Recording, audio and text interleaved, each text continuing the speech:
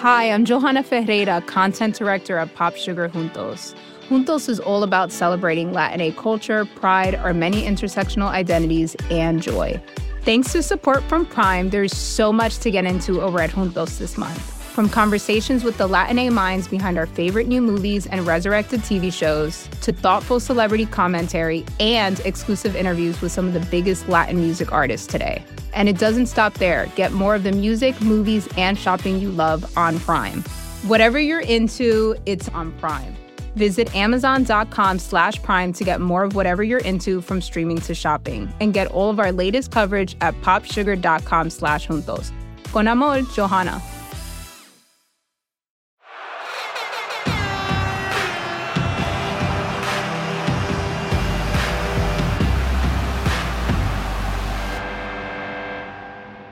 Welcome to Switched on Pop. I'm songwriter Charlie Harding, and this is the final episode in our series on anthems. Today, I'm joined by cultural critic and friend of the podcast, Evie Ani. Evie, thank you for being here. Thank you so much for having me. I'm happy to be back. Here's what we're going to do. I'm going to play you just a few notes of a song, and I want you to tell me what it conjures up for you. Come on. Is it worth it? Let me work it. I put my thing down, flip it and reverse it. It's your primitive, it's why I need number. It's your primitive. Wow. So much nostalgia. So much nostalgia. We're listening to Missy Elliott's Work It, of course, and yeah, it came out in 2002. Yes, and it still sounds like the first time I heard it. I mean, if you have an ear for old school hip hop, you can hear that it's very retro because of what it samples. The instrumental alone, that track in particular, obviously we know Timbaland, frequent collaborator with Missy Elliott. They were best friends in high school. Yeah, they go way back. Up. Virginia, yeah. And they've made history together since then. Timbaland has a very particular style of production that is so out of this world, literally. That mixed in with some of those old school samples make this song just like a perfect flashback and futuristic concoction. Oh, I love how you put it that way, because I totally agree. I hear in just these opening notes multiple decades of music from the past, and 2002 when it came out, it was in many ways predicting the future. Mm-hmm. So I thought it'd be fun. Maybe we can just dissect a few of these references that are going on.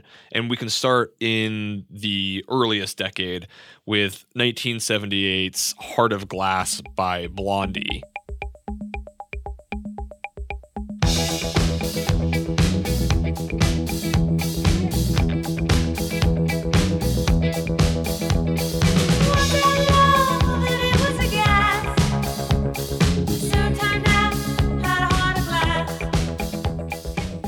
We get that little drum machine woodblock beat, which Timbaland pitches down, slows down, stretches out, and becomes the framework for Work It.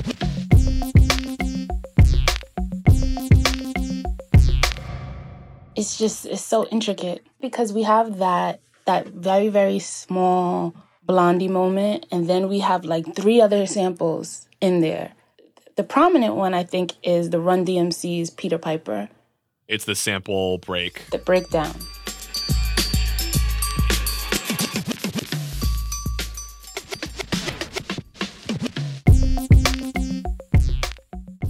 So the Run DMC sample of Peter Piper brings us into the 1980s and the early heyday of hip hop. And so we've gone from 70s to 80s. We also have the opening line, the request line from Rockmaster Scott and the Dynamic 3. DJ, please, pick up your phone. I'm on the request line. DJ, please, pick up your phone. The other thing that I'm hearing here moving into the next decade, into the 90s, is that high synth line just has such a G-Funk style to it. It reminds me of something like Snoop Dogg's Y'all Gonna Miss Me. This is a Missy Elliott one-time exclusive. Right. which is interesting because that's a West Coast and Southern connection. But you put it that this song is in the past as much as it is in the future. I think what we're hearing with Missy Elliott and Timbaland's production is a sound that will be dominant in popular music throughout the 2000s. That woodblock sound from Blondie, from Heart of Glass, we hear the same kind of percussion in the work that Timbaland does with Justin Timberlake and Sexy Back. I'm bringing sexy back. Yeah. The mother boys don't know how to act. Yeah. Missy Elliott and Timbaland had already been defining the sound of popular music for, a number of years at this point. But I think the sounds in Work It end up becoming just essential in a way that people might not have understood right at the moment when it came out.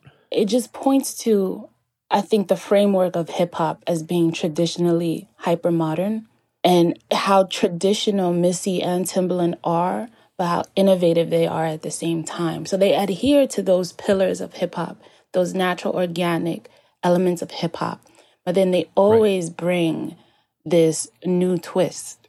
What you're saying speaks to the strength of their art. They know how to cite the past and to turn it into something new, which makes me wonder what makes this song an anthem. And I don't think that we necessarily have to crown it an anthem. It has already been crowned an anthem. Missy Elliott performed Work It at the 2015 Super Bowl, which was and still is the most watched Super Bowl performance of all time.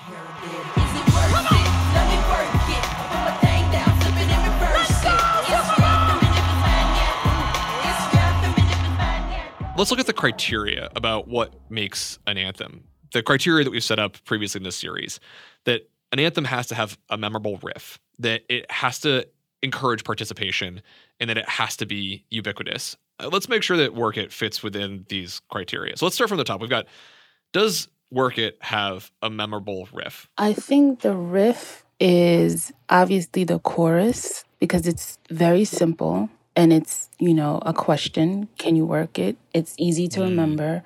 Anyone can sing that. Across ages, generations, race, anyone can sing that hook. But the other most memorable part of the song is a part that people to this day were still trying to figure out the definition of. Totally. A few years ago, you wrote an article in which you said that decoding Missy lyrics had become a childhood pastime of yours. And so help us out here. There is a much misunderstood lyric in Work It. What is going on? Yes. So the lyric that follows, put my thing down, flip it, and reverse it.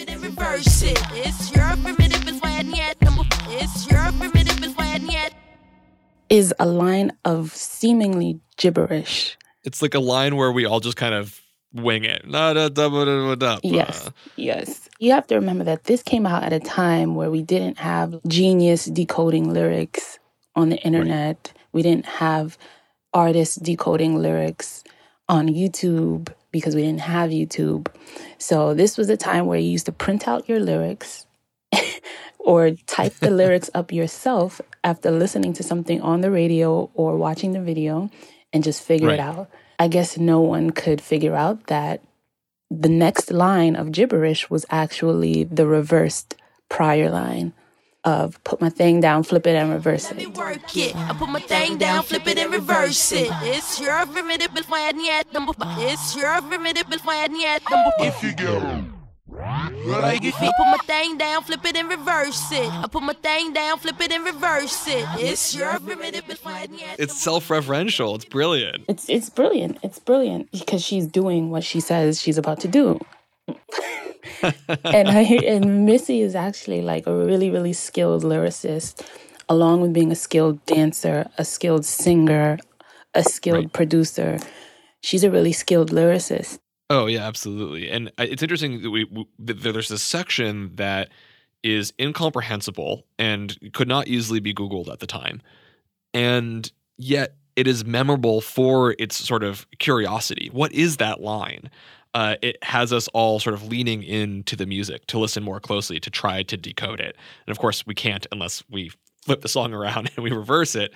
And, you point out to these different riffs. And I think one of the things that is so anthemic about Work It is that it doesn't have a single memorable riff. It has so many, right? Like I even think the opening little dun dun dun dun dun, dun it has a like Ice Ice Baby kind of simplicity and memorability to it.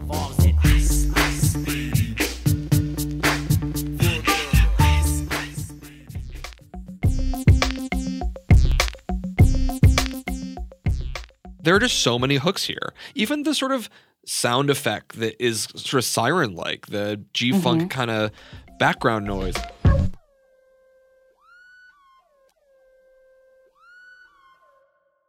For me, that is a hook in of itself, and it's totally appropriate that it ends up in arenas because it sounds kind of air hornish. So there's just like riff after riff after riff here. I think memorable riff, absolutely. Participation, you'd said, all right, we've got this memorable line. What other ways do you feel like this encourages participation? Man, where do I even start? Besides the hook, there are other smaller lines in there that seem to have stood the test of time and have always been referenced. Right. Particularly the line with the word badunkadunk. Right. Keep your eyes on my ba-boom. You think you can handle this? Don't. That was a word that was only used in hip-hop culture. And Missy can be credited as making that a mainstream word or introducing it to the public beyond hip-hop. This word transcends and moves outside of hip-hop all the way into country music when Trace Adkins makes Honky Tonk Badonkadonk in 2005. 3 years later. Lord have mercy, how she even get them bridges on that honky tonk, badonkadonk. And there's so many other lines. You know, this almost feels like a song that was made for TikTok 20 years before TikTok came out. Yes. Because there are just so many lines. What are some other favorites? Well, first and foremost, the TikTok reference is spot on because this is a dance song at the end of the day. Right. This is like an old school hip hop song centered in dance, breakdancing, and everything else. Missy Elliott is a dancer, so she has an ear for what resonates with dancers. And the video highlighted dancers. So this is very much so a dance song. And that's why it works in sports and stadiums because of that element of movement, right? Absolutely. So I think that that's what helps people participate in this song is that element of motion and movement and how the words are fluid and how the words just lend to the rhythm, the melodies, and everything else. Yeah, I mean, her lyrical performance is even percussive and something to dance along to. The line rat-ta-ta-ta. Yes. This the kind of beat that go ba-ta-ta, ra-ta-ta-ta-ta-ta-ta-ta-ta. She's imitating the drums. She's giving something for us to dance to. And also, if we're hanging out with all our friends watching the game, we can all say rat-ta-ta-ta. You know, there are lots of other lines here where you might stumble because she's so dexterous in her rapping, but we can all participate in that moment. Yeah, Missy tends to go with onomatopoeia a lot in her music, which I think helps kids sing along. And I think it helps make a song stick for small children. So I think Missy has like a real gift for that type of animated lyricism. Well, it's a really good point because a song that's going to be anthemic needs to be appropriate for all ages. And even though there are moments of lyrics here that might not be for all children, there are so many sections you can pull out that it feels like, yeah, this is just a universal. Anybody can sing along. I was like 9 or 10 when this song came out. I had no idea all the sexual innuendo or references in this song. It was just a fun song, you know, and it resonated with kids and adults and everyone else. So she found the formula. The last criteria we had talked about what makes an anthem is it has to be ubiquitous. Let's dive into this. What makes Work It and Missy Elliott ubiquitous? Does she fit this criteria? Of course. All of Missy's work fits this criteria because Missy kind of straddles the fence. She can talk about serious topics. She can talk about love. She can make the dance anthems. But most importantly, she has a comedic element that not a lot of people can pull off. hip hop and comedy goes hand in hand. But Missy has like this real gift for fun and funny lyrics. Like there's a line in there where she says, "Don't I look like a Halle Berry poster? See the Belvedere playing tricks on ya. See the Belvedere playing tricks on you." That was like, I remember hearing that, and I remember seeing the video, and it was just like almost like she was making fun of herself, but in a way where you laugh with her, not at her. Like Missy is not a joke. She never was a joke, but she has this like ability to have fun and talk about herself, talk about other people, and no one ever gets offended. I feel like she broadens what it means to be a pop star because she is in many ways just so her own person, doesn't conform to all kinds of expectation, her musical expectations, her image expectations. Yes. One of the things that I find really fascinating about her ubiquity is that when we were first researching this idea of looking at anthems, I was looking at all the sort of listicles that other publications had put together. What are the biggest sports anthems? And they are overwhelmingly male. They're mostly white, and largely because the music is rock and roll.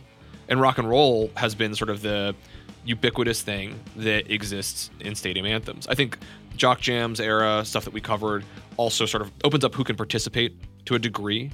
But still, many of those Jock Jam hits were overwhelmingly male as well.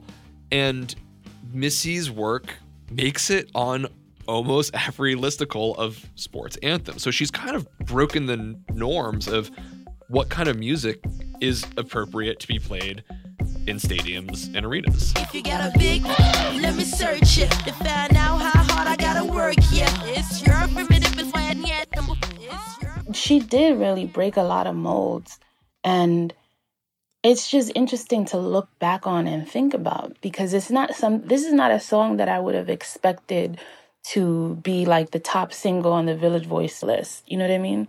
Right. It's not a song that I would have expected to top the Billboard Hot 100 on number 2. It's not a song that I would have expected at that time, but it was this just beloved song. It's her biggest single to date.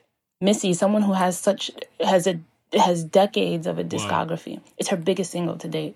If you had told me like, oh, it could have been Get Your Freak On, or it could be Lose Control, right, or it could be The Rain. Like there are so many epic songs in her discography.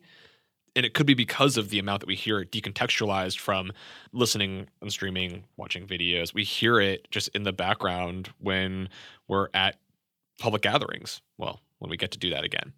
Yeah.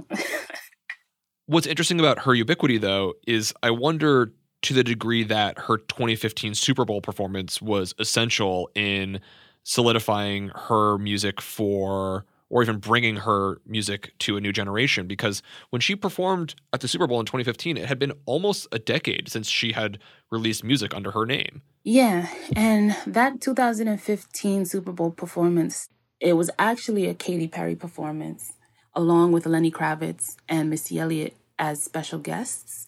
But Missy Elliott was the one who stole the show.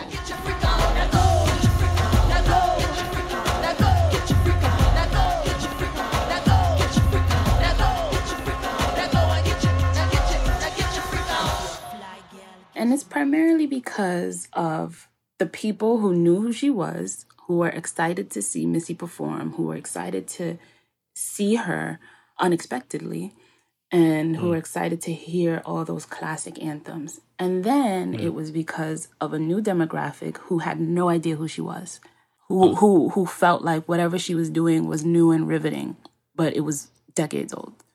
So it's that cross-generational element there of likely young white teenagers who listen to Katy Perry being introduced to a hip-hop legend, a pop star, a pop legend. That's what Missy Elliott is in her own right. And after that Super Bowl performance, her sales surged, according to Billboard, by 282%. Dang. In the week after that Super Bowl performance. Good for Missy. Amazing. So Missy is exposed to an entirely new generation and a new audience with this performance, and you call her a legend. Surely this Super Bowl show cemented her work into the pantheon of anthems, but I want to look beyond how she just fits the criteria and look to how Missy Elliott helps us reimagine what an anthem can even be and who can write one. We'll check that out right after the break. Hey, this is Scott Galloway, author, professor, entrepreneur, and most importantly, host of the Prop G podcast. We got a special series running on right now called The Future of Work, where I answer all your questions on, surprise, the future of work. Questions including, what are we missing when we work remotely? Or how do we handle work-life balance when a major opportunity comes knocking? From the provocative to the technical, we're offering insights you won't want to miss. So tune in to The Future of Work, a Prop G Pod special sponsored by Canva. You can find it on the Prop G Pod wherever you get your podcasts.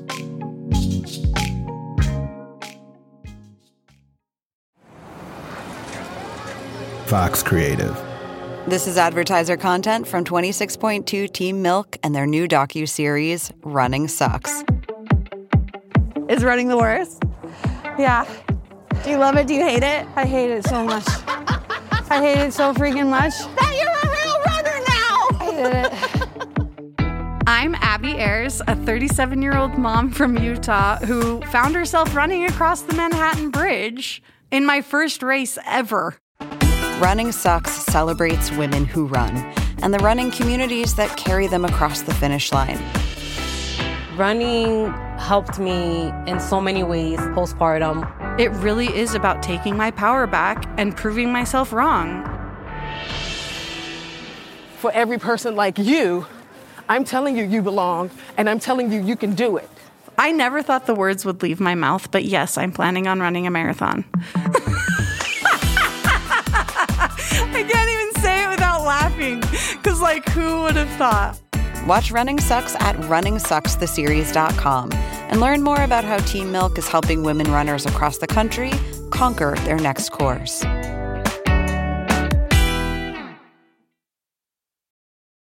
When Missy Elliott performed at the 2015 Super Bowl, you wrote a piece to commemorate that moment called Missy Elliott, Black to the Future.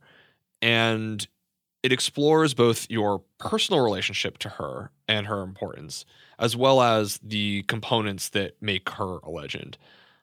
On top of her visual style, you describe Missy as a contemporary legend for her sound. What are some of the qualities that make up a Missy Elliott production? With a Missy Elliott production, it's essentially almost always going to be a fusion. And she's one of the rappers who should be credited for introducing singing and rapping simultaneously, right, which is standard now. She should be credited with that, having done that for a long time and having done that early. Sway your do-si-do like you loco. Can we get kinky tonight like Coco? So, you wanna play? I feel like there's been endless think pieces over the last 3 to 5 years about, oh, look at how Drake has made singing and rapping a thing. And it's like, no, like Missy was doing that in the 90s. Yeah, as if Lauryn Hill wasn't doing it, as if Missy wasn't doing it. And maybe it has something to do with them being women and not being given the credit, but Missy Elliott is an innovator by definition. And she can actually sing. It's not just her, pulling a 50 Cent moment where she's just doing a melody. She can actually sing. She's a vocalist.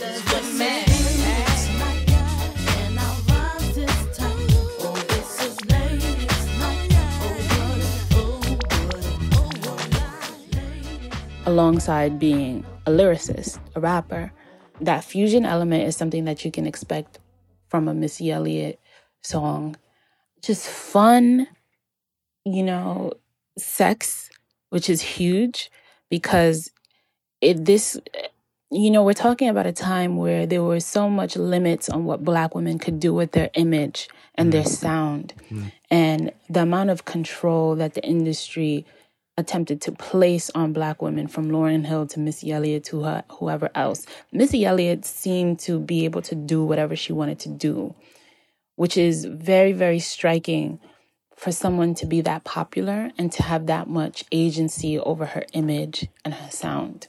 We could talk about colorism all day, every day in the music industry. Missy Elliott, a dark-skinned, plus-sized woman in hip-hop, in pop music, being sexual, being funny, being lyrical, being musical, being a dancer, being everything. You do what you don't know, you will, I won't cha. Go downtown and eat it like a vulture. See my hips, big hips, so cha. See my butts and my lips, don't cha. You talk about how this combination of image, sound, the way in which she can so effortlessly combine singing and an orthodox style of rapping is brought together to tell very unique kinds of messages that perhaps were not popular in their time and are still perhaps in the underground of what's happening in hip hop. You specifically talk about her being a part of the Afrofuturist canon. Can you tell me about what you mean by that?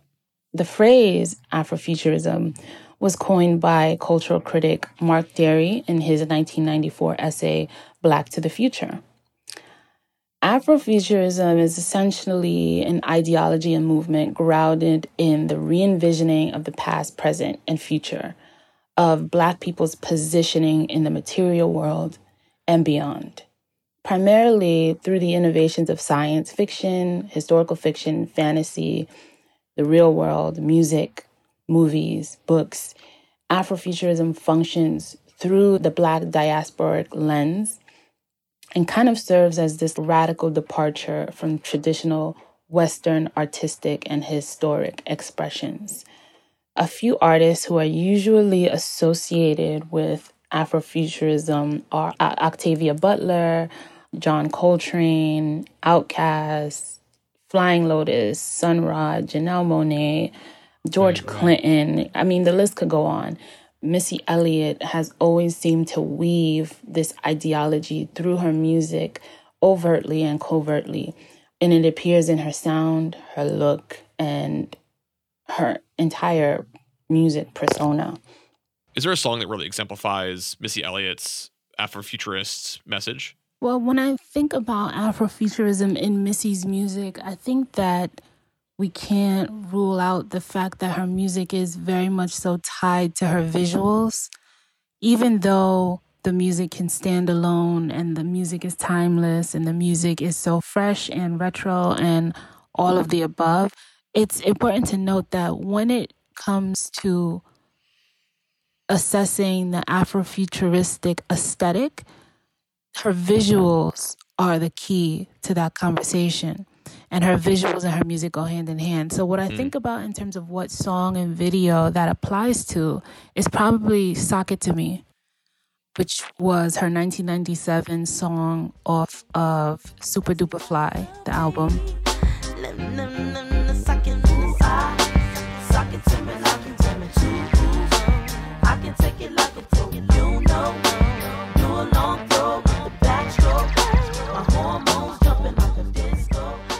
And the video is like clear-cut Afrofuturism.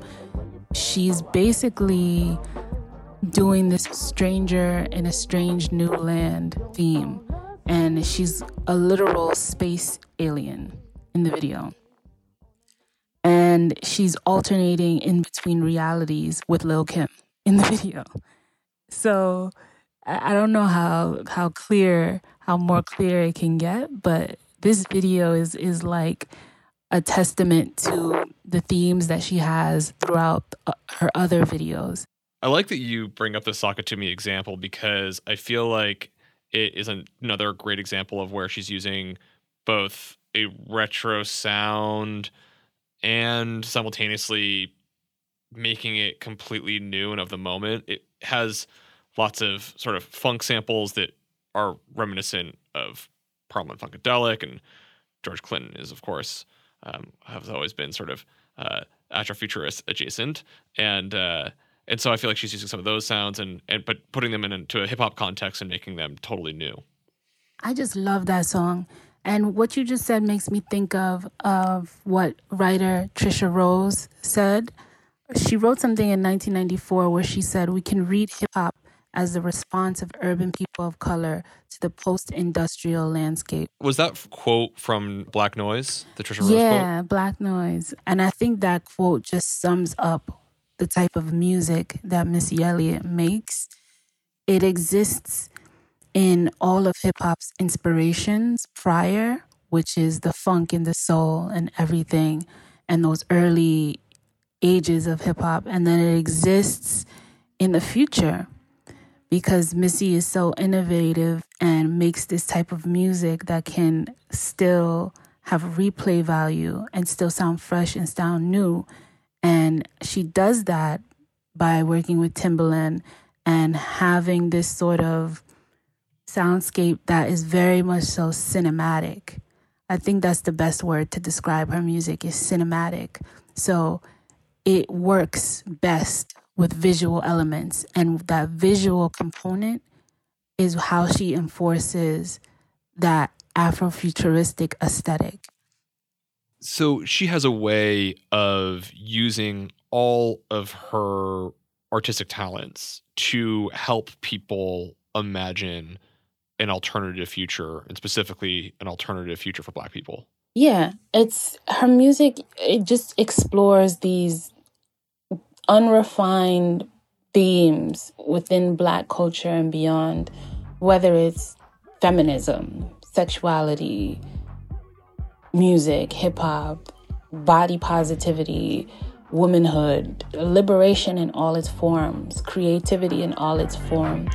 I got a cute face, chubby waist, thick legs in shape, rump shaking both ways, make you do a double take. Planet rocker, showstopper, flow popper, head knocker, beat scholar. Do you think we can bring this back to Work It? Is there something about what Work It is communicating that fits within this tradition? Work It seems to fall into Missy Elliott's Afrofuturistic canon because of its ability to pull from the past and the present at that time, but still lean into the future.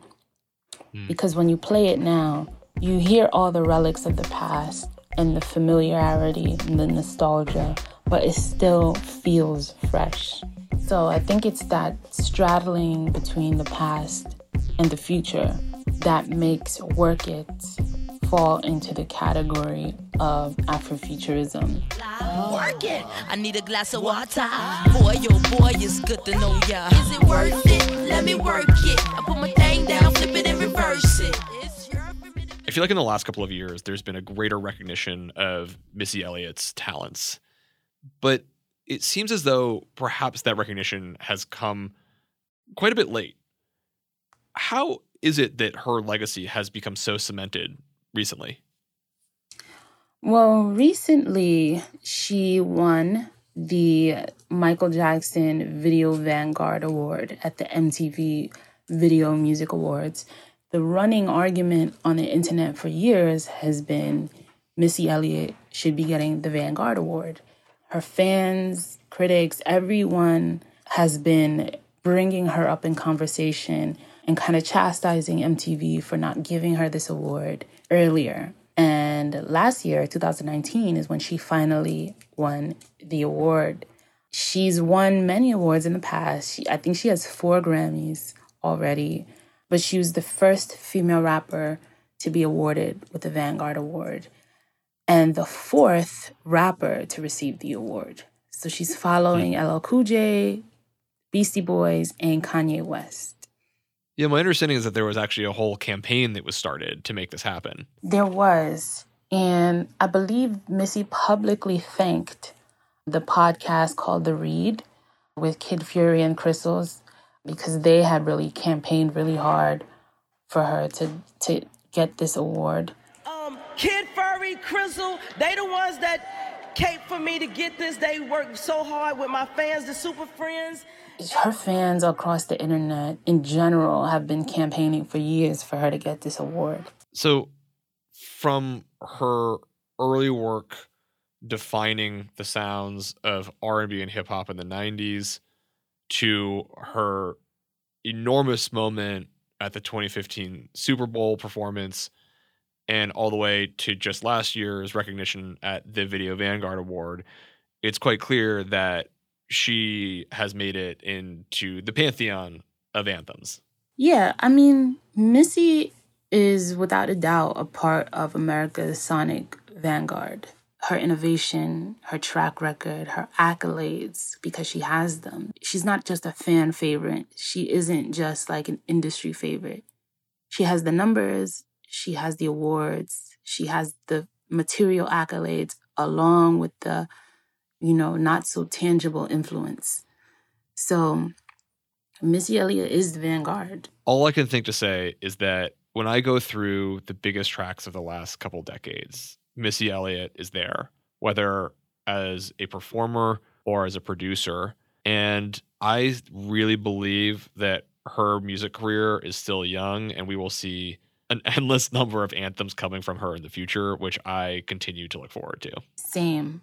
And I think it should be mentioned that Missy dealt with like extreme health issues over the years that she dealt with in silence and then publicly addressed.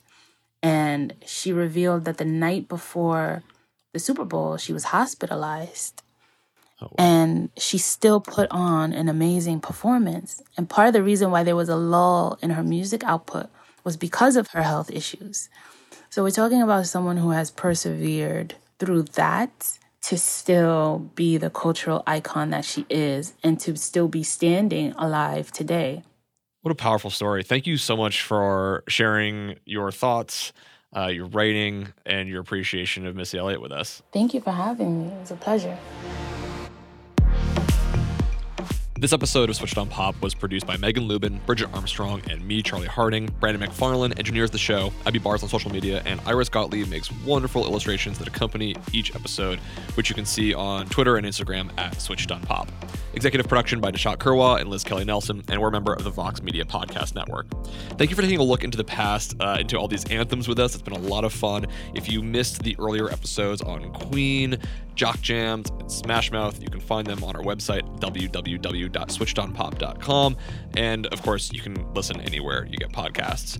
Next week, I'll be investigating a musical malady that I think will make you laugh, smile, and maybe cry, more likely to cringe. It's going to be really fun. And until then, thanks for listening.